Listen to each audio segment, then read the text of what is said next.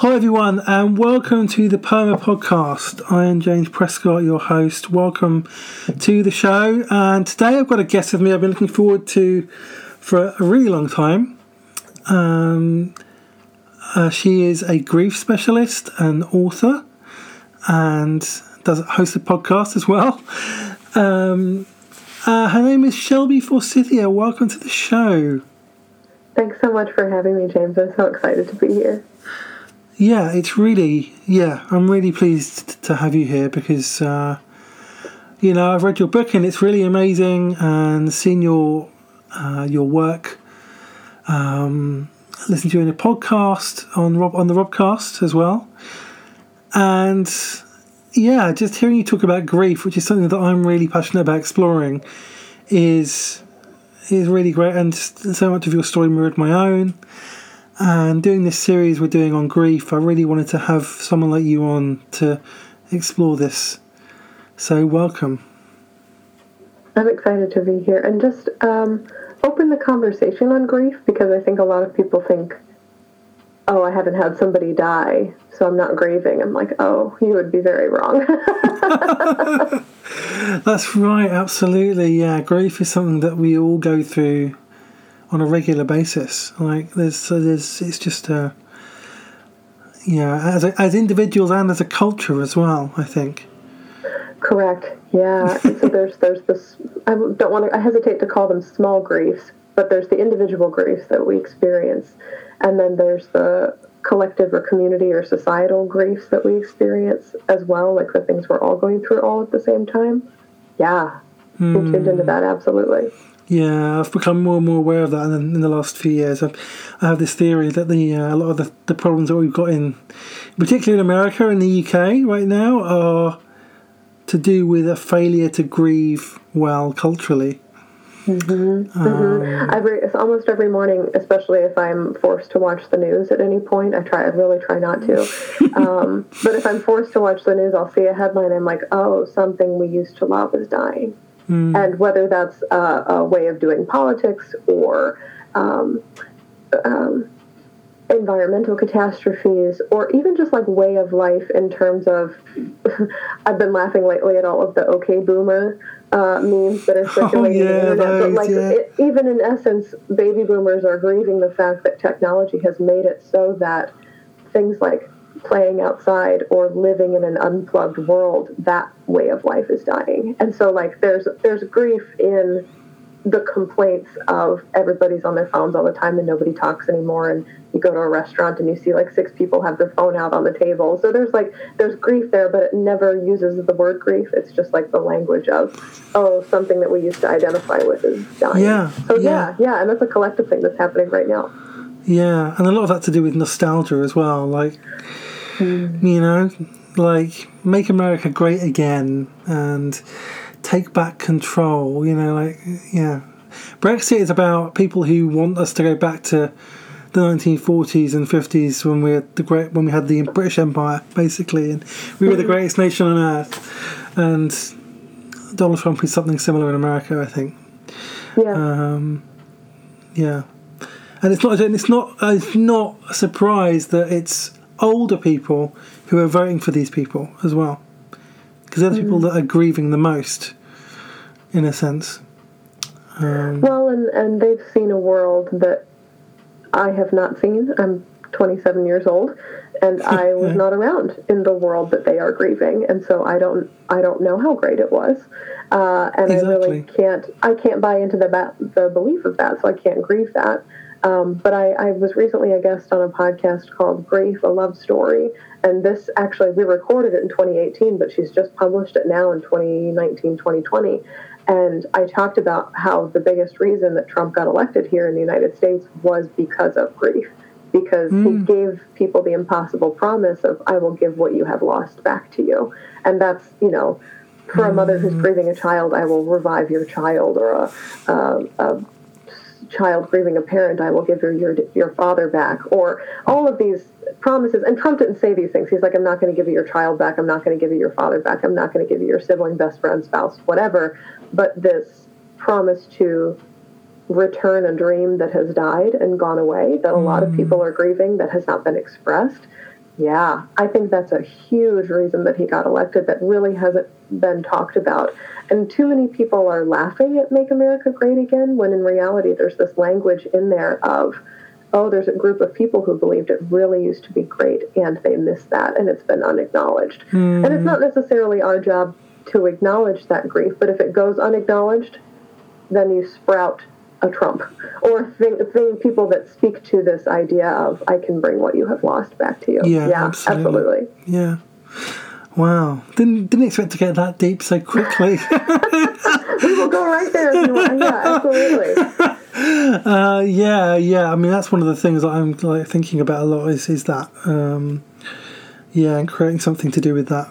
I still don't know what it will be, but I'm thinking about it. But tell us a bit of your own story and your own experiences of grief, which kind of led you to take up the path that you're on now. Yeah, so the biggest experience of grief that I've faced thus far is the death of my mom, and that happened in 2013 on the day after Christmas. And I never quite know where to start telling this story, because her death was kind of the cherry on top of world's worst cake. And for about 4 years of my life, both of my parents were in and out of the hospital. My dad had lost his job. I came out of the closet as a queer person and it wasn't accepted, developed an eating disorder as a result. And then there were instances in these 4 years where at some point we were on the precipice of death with both of my parents. And after living a childhood that had almost no disruption or dysfunction or toxicity or anything at all, to have been whammied with loss after loss after loss after loss after loss after loss after loss was just, I felt like, a lot of gravers express this to me too when I work with clients now, is that I felt like a pinball in a pinball machine where I was just ricocheting from loss to loss to loss to loss to loss. And every time one would stop hurting, a new one would come up and I would be like activated or lit up with grief all the time. And I was grieving my identity and my role in the household and who my parents were to me and my role as a friend, and, you know, no longer being able to be in the closet and no longer feeling like home is a safe place. And then the cherry on top of that was that my mom, who had breast cancer in 2012, it went into remission in 2013. It came roaring back at the end of 2013. Doctors thought it was pneumonia or a bad cold or something in her lungs that just wouldn't go away. And by the time they got in there and opened her up, they're like, well, crap, the cancer's back. And we can do some things to prolong her life, but we can no longer save it.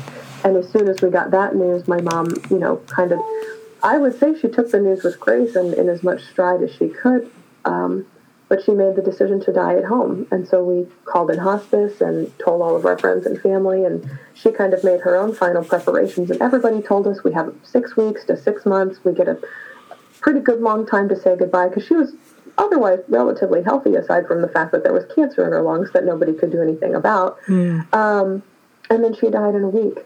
And to have her vanish off the face of the earth in just like the snap of your fingers, I get chills talking about it, because it's still the most surreal, bizarre, fantastic, misunderstandable thing that has ever happened to me. Like, I still, even though I was there when it happened, like, I comprehend the fact that it happened, there's still a disbelief about the fact that it took place. And that was my really enormous introduction / plunge into the dark world of grief, loss, death, bereavement, wrestling with identity, becoming a new / different / unfortunate person that I never wanted to be.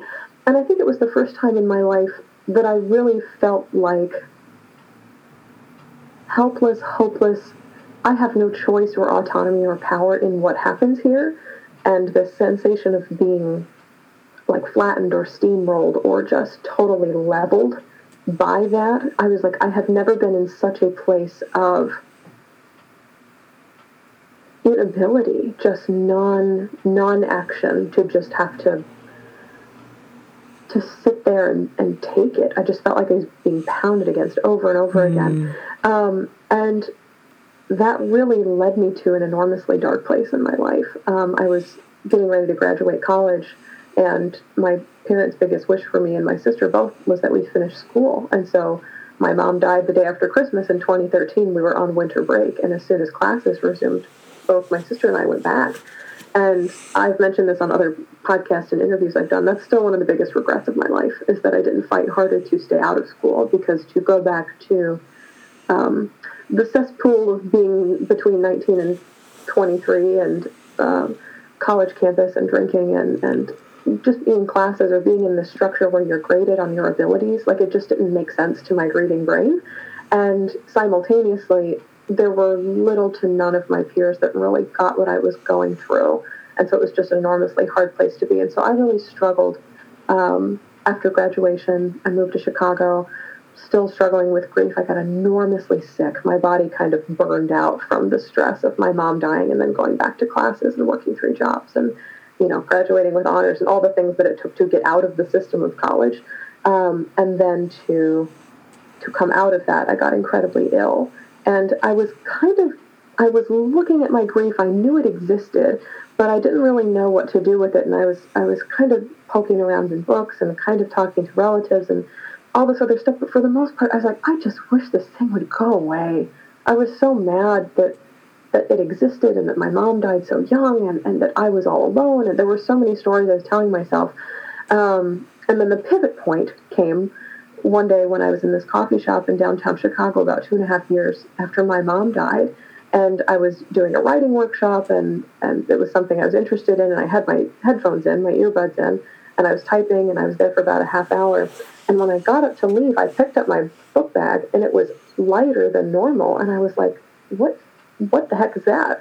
And so I stuck my hand in there and I was like, oh my God, somebody just stole my wallet. And I was absolutely enraged by this because I've never been stolen from or robbed or burglarized in any fashion on this level. And on top of that, I had just finished applying for a job, so my Social Security card was in the wallet. I'm like, they could do anything to me. And I went home with the one card I had left, which was my bus pass, and I got to my apartment, slammed the door, dropped my stuff, and I just had no control over what happened next, or I felt like I was literally walking in somebody else's shoes, living somebody else's life, but I cranked up my stereo to this really loud music. I dropped to my knees and I just started raging and like, I wasn't throwing things, but I was pounding the hardwood of the floor and yelling and cursing at the ceiling and like shaking my fists at God or whatever I thought was running the show and just angry that people thought they could dare to take advantage of other people. And what was happening in that moment that I see now, like 6 years later, is like that loss of financial security, safety, assuredness in the world ran really parallel to the loss of my mom's security, safety, assuredness in the world. And I was raging and pounding the floor for like a half hour, and then eventually I ran out of steam, as you do when you're exerting that much energy for so long. And I was laying on the hardwood floor, and my head was tilted to the side, and I felt like I had gone from being a pinball in a pinball machine to like a glass that had just been run through the dishwasher. It was like there was no more in me. I had nothing left to spill out and spill over. And I got up and I made a cup of tea, and I was like, oh my God. I stared at this spot on the floor. I was like, what the heck just happened? I could not believe that had just taken place and that nobody had called the cops. And I asked myself out loud, I said, what in the hell was that? And this little voice showed up out of nowhere, and almost at a whisper level, it was like, you just gave yourself permission to grieve.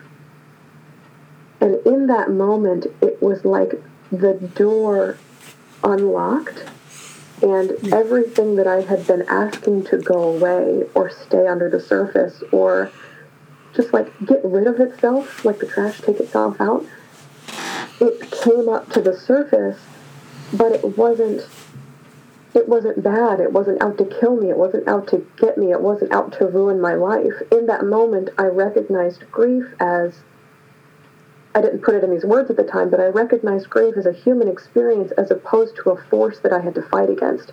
And I think that's where so much resistance comes up in grief and loss. And from that day on, that was about 4 years ago to now, I've done almost nothing else with my time but study other people's works on grief and start my own podcast on grief and loss and ask and interview people about their experience with it and write my own book on grief and do online courses related to grief because I'm so fascinated by what happens when we treat grief as a human experience instead of something we need to pretty up or toss in the trash or fix or mend or heal as soon as possible so we can get back to our quote-unquote normal lives.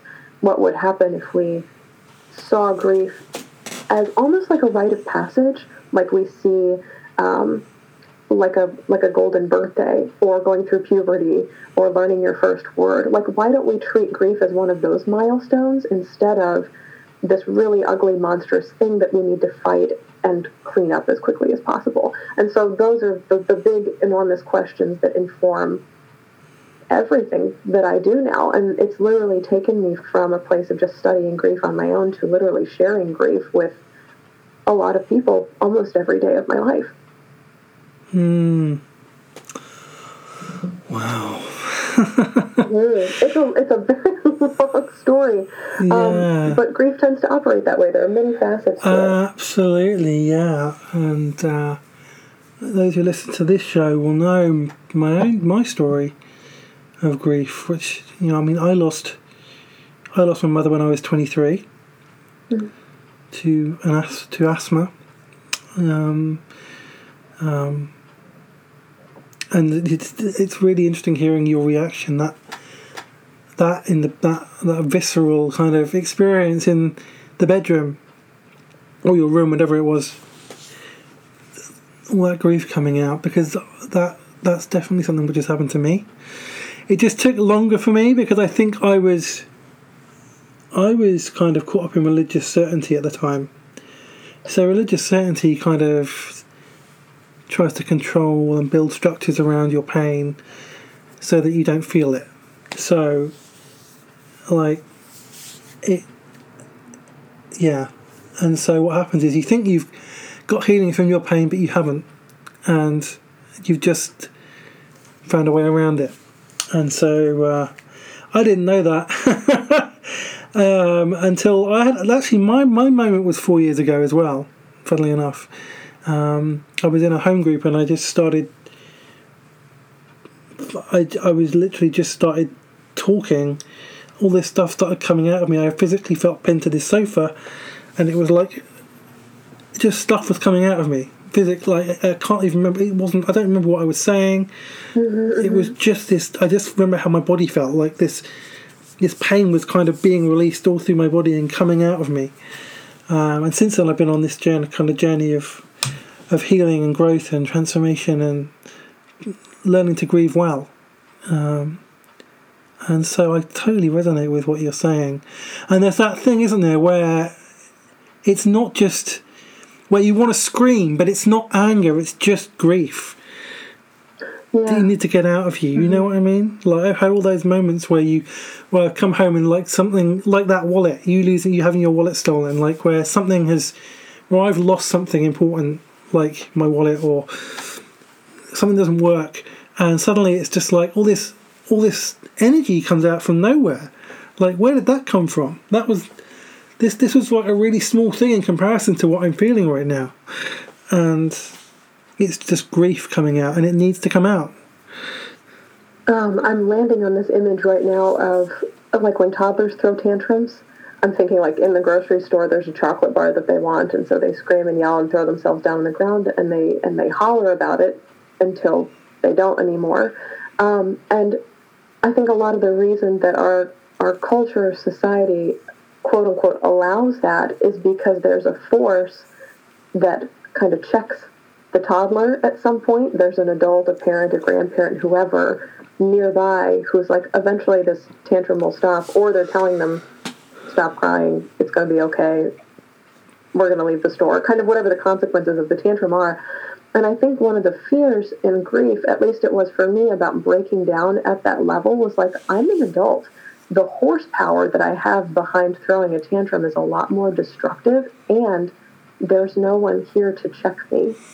Like, there's no one here to stop the tantrum. And so I thought, kind of by tilting into this, that I was going to lose myself in it forever, which is why I put up so many walls in those first 2 years of, I will feel nothing, because if I do, I'm going off the deep end. This is the end of my life as I know it. When in reality, I had already experienced the end of my life as I know it, but I was refusing to live it.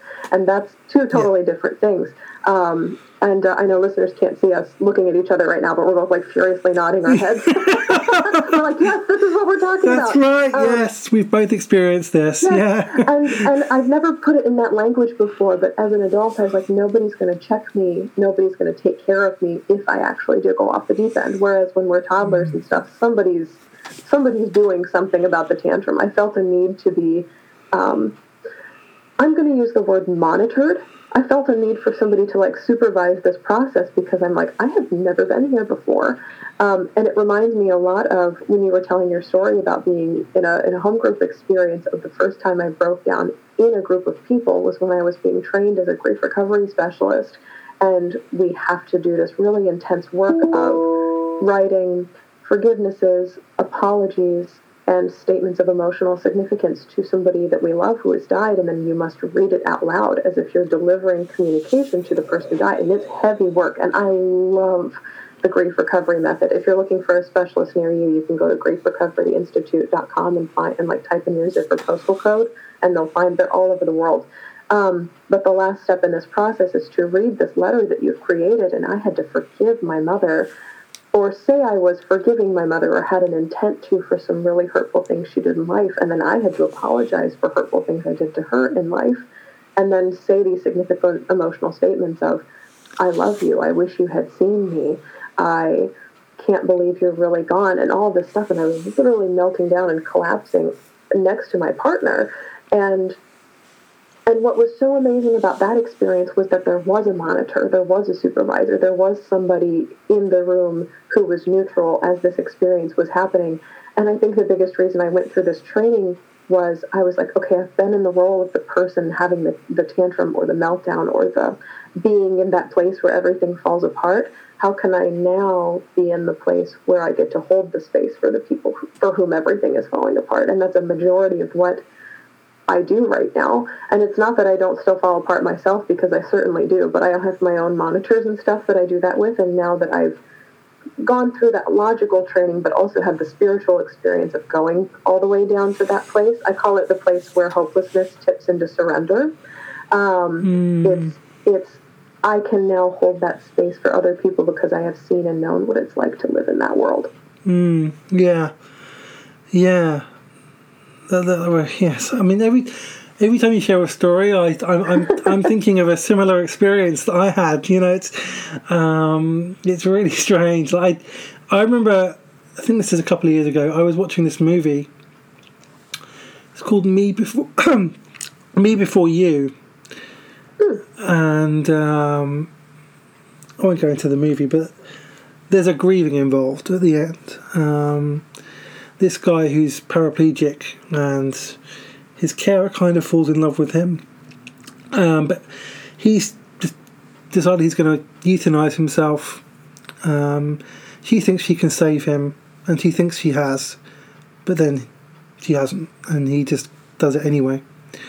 And at the end, she is reading a letter from him to her about how she needs to get on with her life, and giving her permission to get on with her life, and do the things that she wants to do, that she was meant to do, and be free. So I cried at the end, because I always cry at movies anyway. But then there was this delayed reaction. Like, I got up to go to my room afterwards, and suddenly I just keeled over for no reason, and it was like my whole body was crying. It wasn't just an emotional thing. It was grief again, but it was like that release, like in a really healthy way, just being given permission to come out. Like, oh, it's okay for me to go on with my life. Like, I don't have to hold on to things from the past. I don't have to hold on to. Like, I don't have to stay where I am. I can actually move on. When you do that in community, that's really good. I was on my own actually at the time, but yeah, community is really good for that. The first time I cried, I didn't cry for 2 weeks after my mother passed away because I was trying to be strong for everyone else. Mm-hmm. And then I apologised when I did cry, and I was like, and my sister was like, "No, you don't have to apologise. This is good." So yeah, it just so much of what you're saying resonates with me. Yeah, and that speaks to something that's come up recently in my world, is that tears are not the only expression of grief. I think there's this myth going around of like, if you haven't cried, you haven't grieved. I'm like, oh no. Grief has a far larger spectrum than that, because my default emotion was rage. And so I don't think I cried for, I don't know. I don't remember the first time I cried after my mom died. I know I didn't cry at her memorial. I cried at her wake, but it was very much, like meltdown tantrum style, where I was literally being held up by the people around me. But these these cinematic, softly falling tears with piano music in the background, I think is what a lot of people have in their heads as a picture of grief. And I'm like, it can look like everything from tears to rage to total avoidance to making a scrapbook together and looking through it, to looking for them in past life communications or in, psychic ordeals or things like that. I remember the day after my mom died. I've never told this story publicly before, but my mom was the tea drinker in the house. My dad was the coffee drinker, and she had this electric tea kettle that she kept on the counter next to the stove. And we were all sitting around a table kind of figuring out, I think, catering for her memorial service or something like that. We were figuring something out. But it was me, my sister, all of my aunts and uncles, cousins, extended family, blah, blah, blah. And out of nowhere, the switch for this electric tea kettle turned on, and it started boiling water.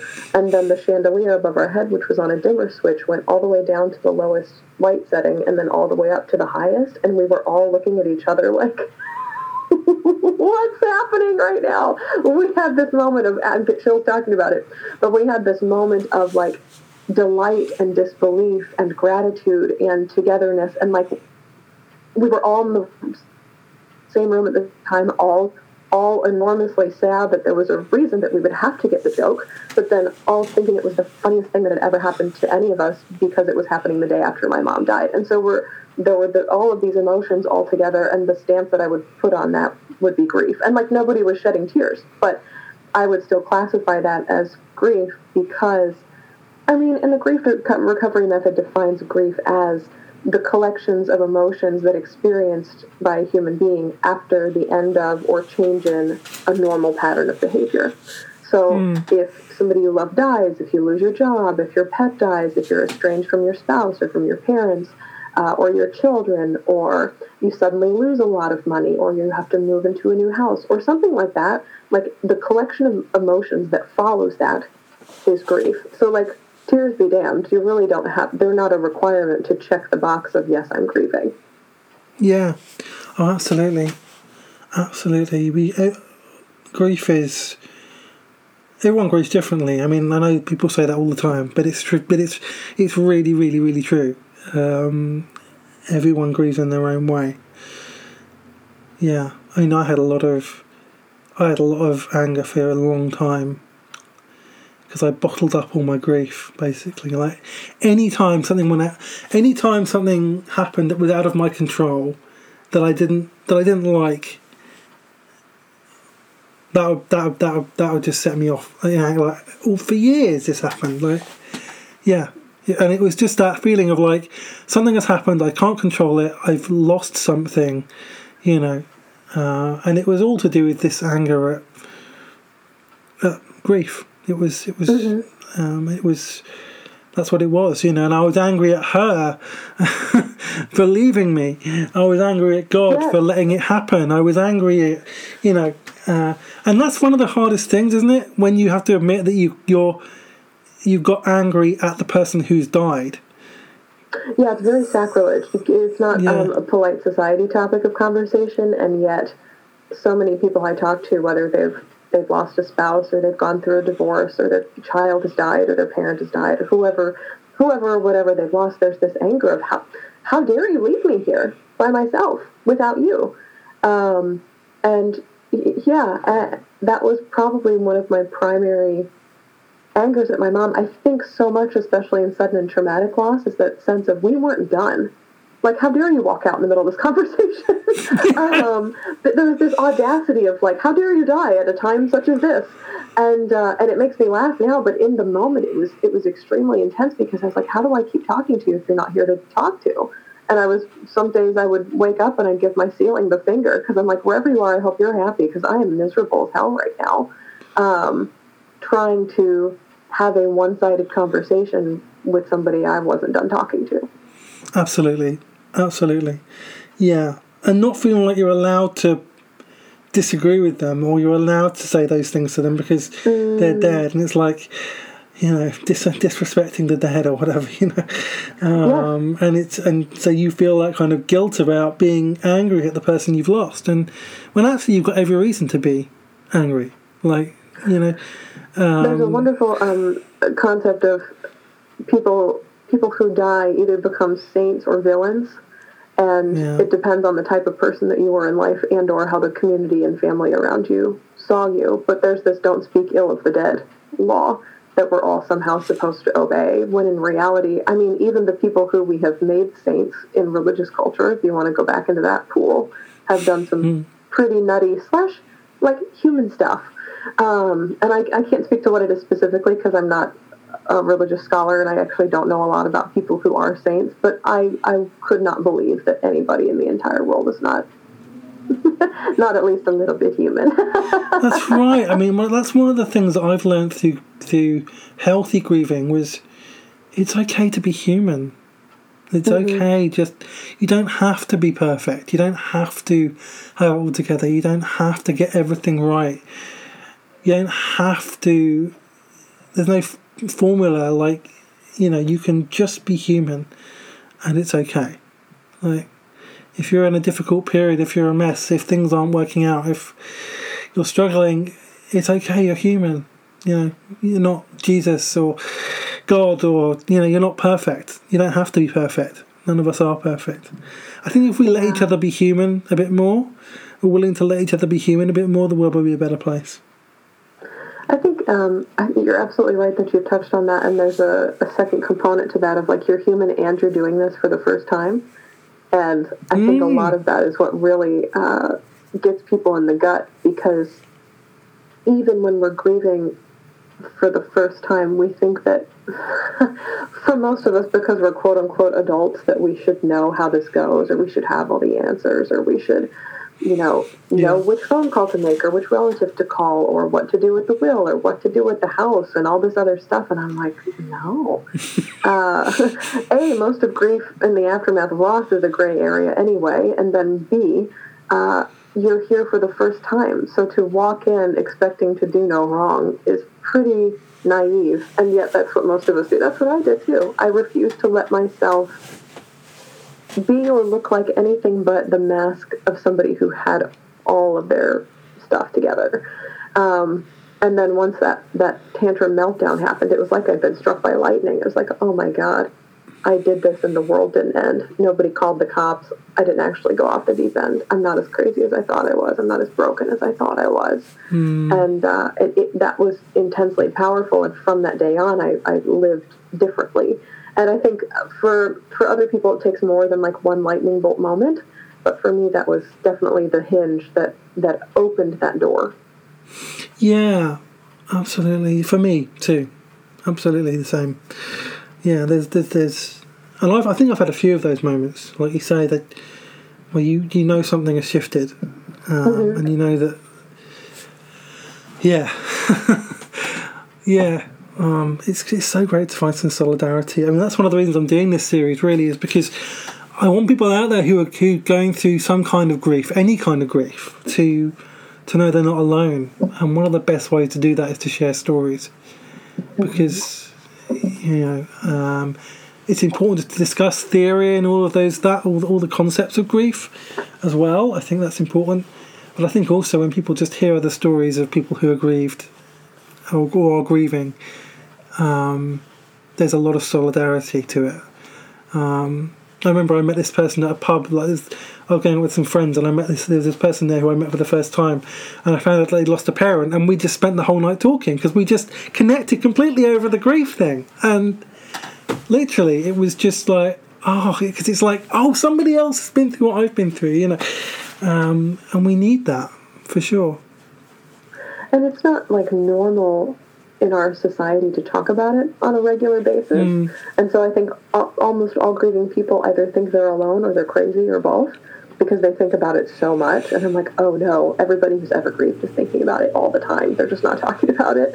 And my favorite, I think, is to, especially in the city of Chicago, either be on public transit or be in a Lyft or an Uber and find out that the person that I'm sitting next to or sitting in the back seat of their car has experienced some kind of loss. And I have had some of the coolest conversations with Lyft and Uber drivers on the way to the airport about, their kids who have died, their parents who have died, and or people who are like getting close to death. Like my grandmother's on hospice, or my ex-husband is getting ready to die. Like, people making preparations for grief as well. So it's just fascinating that once and you've landed on this too, once you scratch off that first surface level of paint, you're like, oh, there's the grief right underneath it. Yeah, and it's really interesting because I think it must be an American thing, because I get Ubers here and the drivers don't generally talk about that kind of thing. They're less sociable. But when I was in the States, so I was in California, I got a lot of Ubers, and yeah, the same thing happened to me, because I ended up talking to some of these people and and you hear some of their story, and some of them were exactly what you're talking about, like either preparing to grieve or grieving, and yeah, I just ended up having these really deep discussions about all of that, about loss and grief, and and some of them had just lost a big job or a relationship or something as well. It was like, wow, there's so many people who are going through these kind of things every day. Yeah. So what are the biggest lessons you've learned about grief from your experiences and also from doing what you do as well? I don't know if anybody's ever asked that question in that way before. Oh, well. I think some of the biggest lessons are the one that's like jumping to the front of my brain right now is that grief is not what we think it is.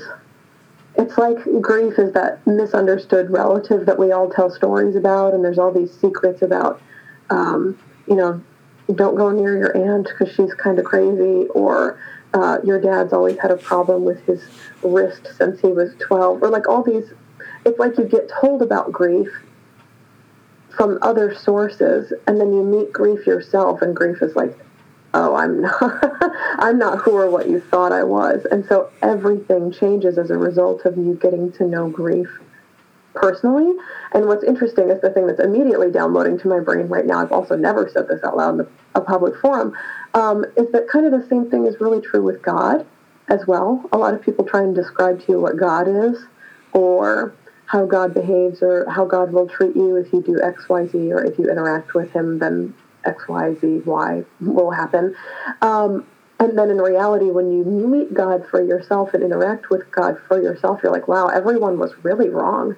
And I feel like the same thing is true in grief, where our relationships to this universal experience are so unique. There are points that we have in common with each other, but for the most part, like what you experience alongside your grief, it's just never what you expected it to be. And even grieving 6 going on 7 years later for the death of my mom, I'm still like, oh, this still isn't what I expected it to be later.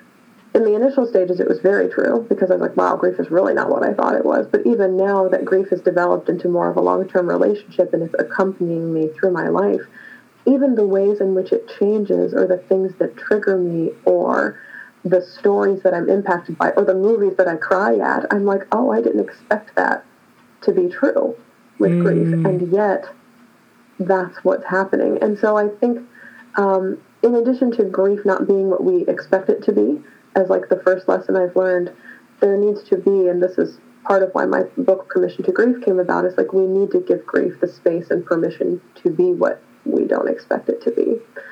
Because there's first the realization of grief is not what I thought it was, but then you have to allow it to show up how it's actually presenting in the world for you. One of the exercises I do with my clients sometimes is to have them do a list of 2 columns when they're grieving. The left-hand column is, here's what I expected grief to look like, and the right-hand column is, here's how it's actually showing up.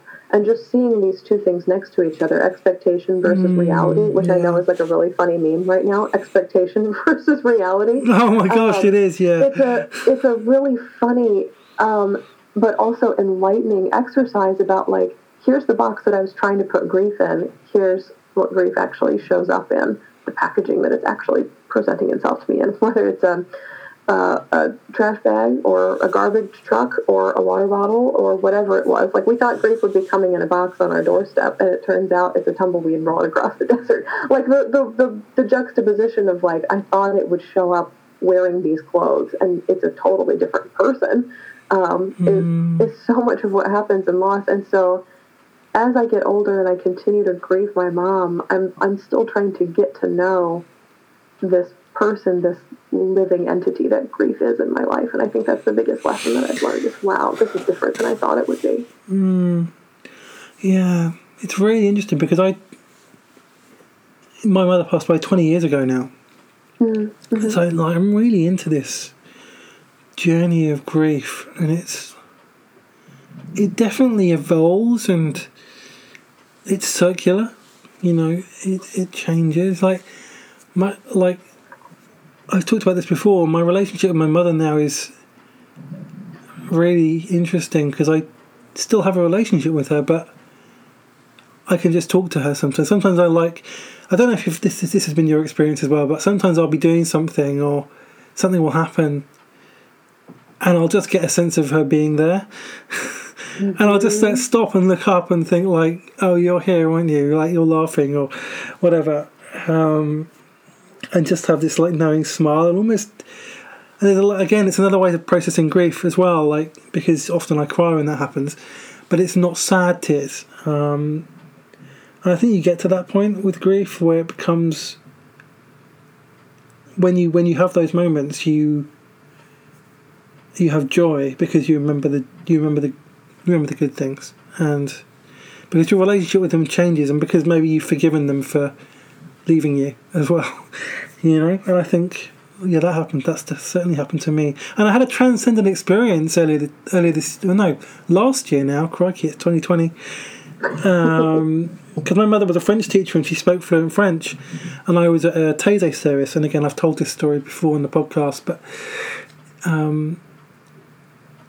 and it was in French, and I was getting the words wrong. And I started laughing, and suddenly it was almost like she was there and correcting me and laughing at me because I was getting all the words wrong, and we were laughing together. And suddenly it was like I was just in this other place, like almost outside of time, outside of space, everything. It was just us in this like moment, and I didn't realise what had happened until I got home, because I was so like almost outside of reality, outside of time. I literally did a whole journey home and got home and started journaling before I realised what it was. And it was just this little moment of intimacy, I guess, you know. And those things happen, I think, when you, as you process grief. I think the deeper you go into grief, the more you can have those kind of experiences, and that's part of the healing. I don't know if you've ever had any of those kind of experiences, but yeah, that's kind of where I've got to, and it is a kind of, it's grief, but it's not painful grief anymore. It's kind of joyful grief, you know. Yeah. There's something that's coming really bright to my mind at the moment is an interview I recently did with Jennifer Matthews, and she's actually coming back shortly. I don't know if her episode will have already aired by the time this aired or if it will be coming soon. But she did a very controversial TED Talk about the death of her partner, who had breast cancer. And in the aftermath of her partner's death, she laughed. and she wasn't laughing at the fact that death happened, but there was something so joyful for her about her partner dying that she laughed and had true experiences of peace and balance and joy pretty immediately. And so I think a lot of people thought she was insane. I thought she was a serial killer the first time I watched this TED Talk. I was like, you're insane, and I don't understand how this is possible, because if this person truly was your life partner, why aren't you devastated? And as I took a step back and continued to watch the TED Talk too, I was like, stay with this, see where it goes. I had this sensation of, oh, that was me having my own rules for grief. Like, aren't all grievers devastated at the beginning? And the answer is no. But she's had these experiences of true, just like very contented peace in the aftermath of her partner's death.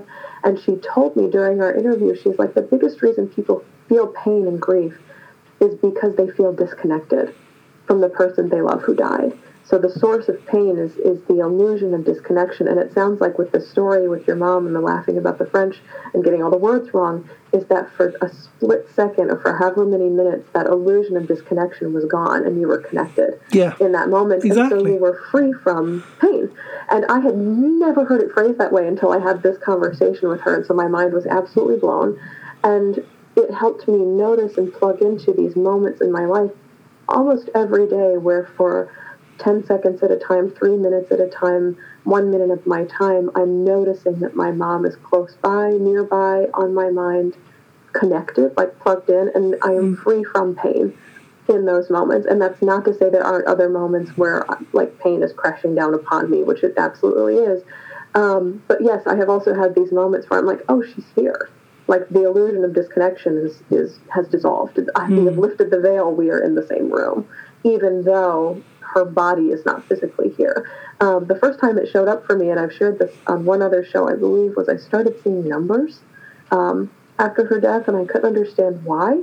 I would see 121, 747, 828, 313 everywhere, and I couldn't figure out why I kept seeing these numbers that were the same forwards as they were backwards. Even the first apartment I moved into in Chicago was 424, was the street address. Right. But at work, and I would see it on the clock, and they would be these palindromes of, you read it the same forwards, and then it flips, and it's the same backwards. And I was like, what the heck is all this talking about? And I did a ton of research online. I couldn't find what I was looking for. It was like spiritual meaning of palindromes or numbers the same forwards as they are backwards. I was typing in all this random shit in my Google search. Yeah. History was probably really great. I don't know. I was trying to code a puzzle or something. And I don't know what rabbit hole I went down, but finally I landed on this this blog that talks all about the sacred meaning of numbers. And in the English language, at least, there are pretty much two palindromes that are used the most often in our language, and the first one is dad, and the second one is mom. And I was like, oh, she's trying to talk to me through numbers. And so now every single time I see the clock like that, and it happens several times a day now, where it's 8:18 or 3:23 or 4:14 or whatever time of day it is, I personally consider that a point of connection with her. This may not be true for other people. Numbers may not be your point of connection with your person. But those are the moments for me for like 2 seconds. I'm like, the veil is lifted. Thank you for sending me that. And then the veil descends again, and I'm back in my daily life, or whatever you want to say. But yeah, but numbers are an enormously large one for me. That's beautiful. That's really beautiful. Yeah, I have moments of connection. I think like there's certain films that I know that she loved that I love, and yeah, things that when I see a TV show that we used to watch together or something and laugh at together, those kind of that's what does it. That's what does that for me. But yeah, wow, that's beautiful. That's so beautiful, and it's so great how she spoke to you through that palindrome, and it was like something really cryptic, but no, that's a really unique moment of connection. That's a beautiful thing. Yeah. So I tend to encourage clients of mine sometimes who feel like enormously disconnected, like I feel like I'm not hearing from my person at all, or that they're really far away, which, like, yes, we've never had to physically be without them before, and then they die, and so they're gone forever, and so we really don't get a chance to not feel like what that's like ever again. I usually have them make like lists of what are all the things that remind you of that person. Crazy, wild, doesn't make any sense. And I had this woman once she wrote a bunch of different animals because they traveled a bit together. And so there were like crows and cats and beetles and like all the stuff that they would see on their travels. But then she's like, and then he used to wear this red jacket. I think it was like a Patagonia jacket or something like that. But he would wear it all the time, no matter the weather, over all of his clothes. And she's like, I just added that to the list and I don't know what it means. And then a week or two after she made the list and we talked about it together, she's like, you're not going to believe it, but I was out, I don't know, at the grocery store or out running an errand or something like that, and there was a man in front of me who was wearing his jacket. And I was like, oh my word. And it's not even, call it a coincidence if you want to call it a coincidence, but I also believe that the things that we tell ourselves to look for are going to show up more often. It's like the yellow car bias. If you start looking for yellow cars, you're going to see a lot of yellow cars. If you start looking for red bicycles, you'll start seeing a lot of red bicycles. Yeah. And so if you're feeling disconnected, it's a really, really easy tool to feel more connected. Like all of a sudden their song that they loved will play over the radio, or somebody will walk by smelling like their perfume out of nowhere and you haven't smelled it in 6 years, or whatever, or somebody will have their first name. The receptionist at the new office you're working at will have their name. And you're like, what the heck is that? And there's kind of a freaky deaky Twilight Zone moment that comes in when that all happens. But then also it's like, how can I continue to stay connected when my primary connection, the way we talked, the way we'd hug each other, the way we'd be in person next to each other on the couch is missing. And so it's like you're trying to substitute all of this in and practically recreate their energy again here on Earth. Wow. Ooh, so much great stuff. This has been such a great conversation. It's really been great to hear your story and hear all the lessons that you've learned as well. So I really appreciate that. So what is, I think, just like the best way to end would be like, for people who are going through grief right now, who might be listening to this, what would be the one word you would have for them, the one message that you want to pass on to them that they might need to hear?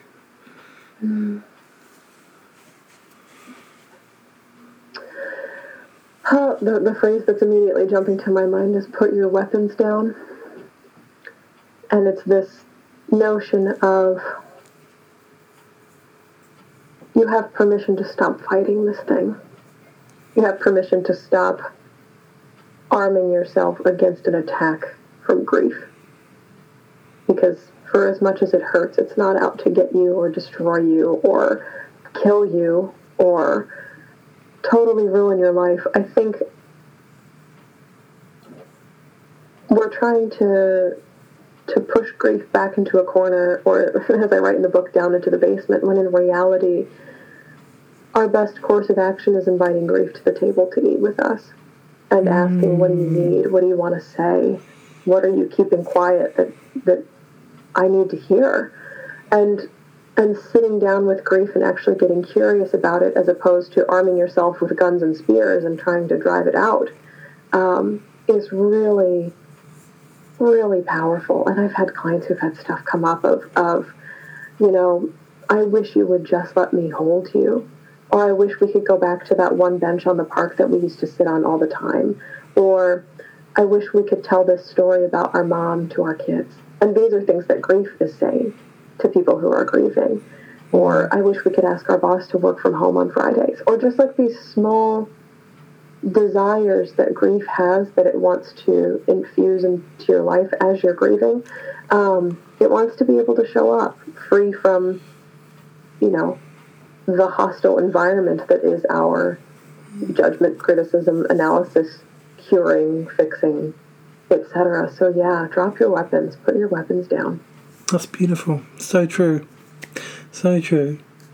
So where can people find your work, Shelby, and connect with you? Oh yeah. Everything I do is at shelbyforsythia.com, and I won't make it harder than it needs to be. So if you want to get one-on-one grief guidance with me, if you want to get live video support with me, if you want to do grief journaling, buy the book, listen to the podcast, ask me to come speak at your next event, like literally everything lives on the site. So I won't give you a million links.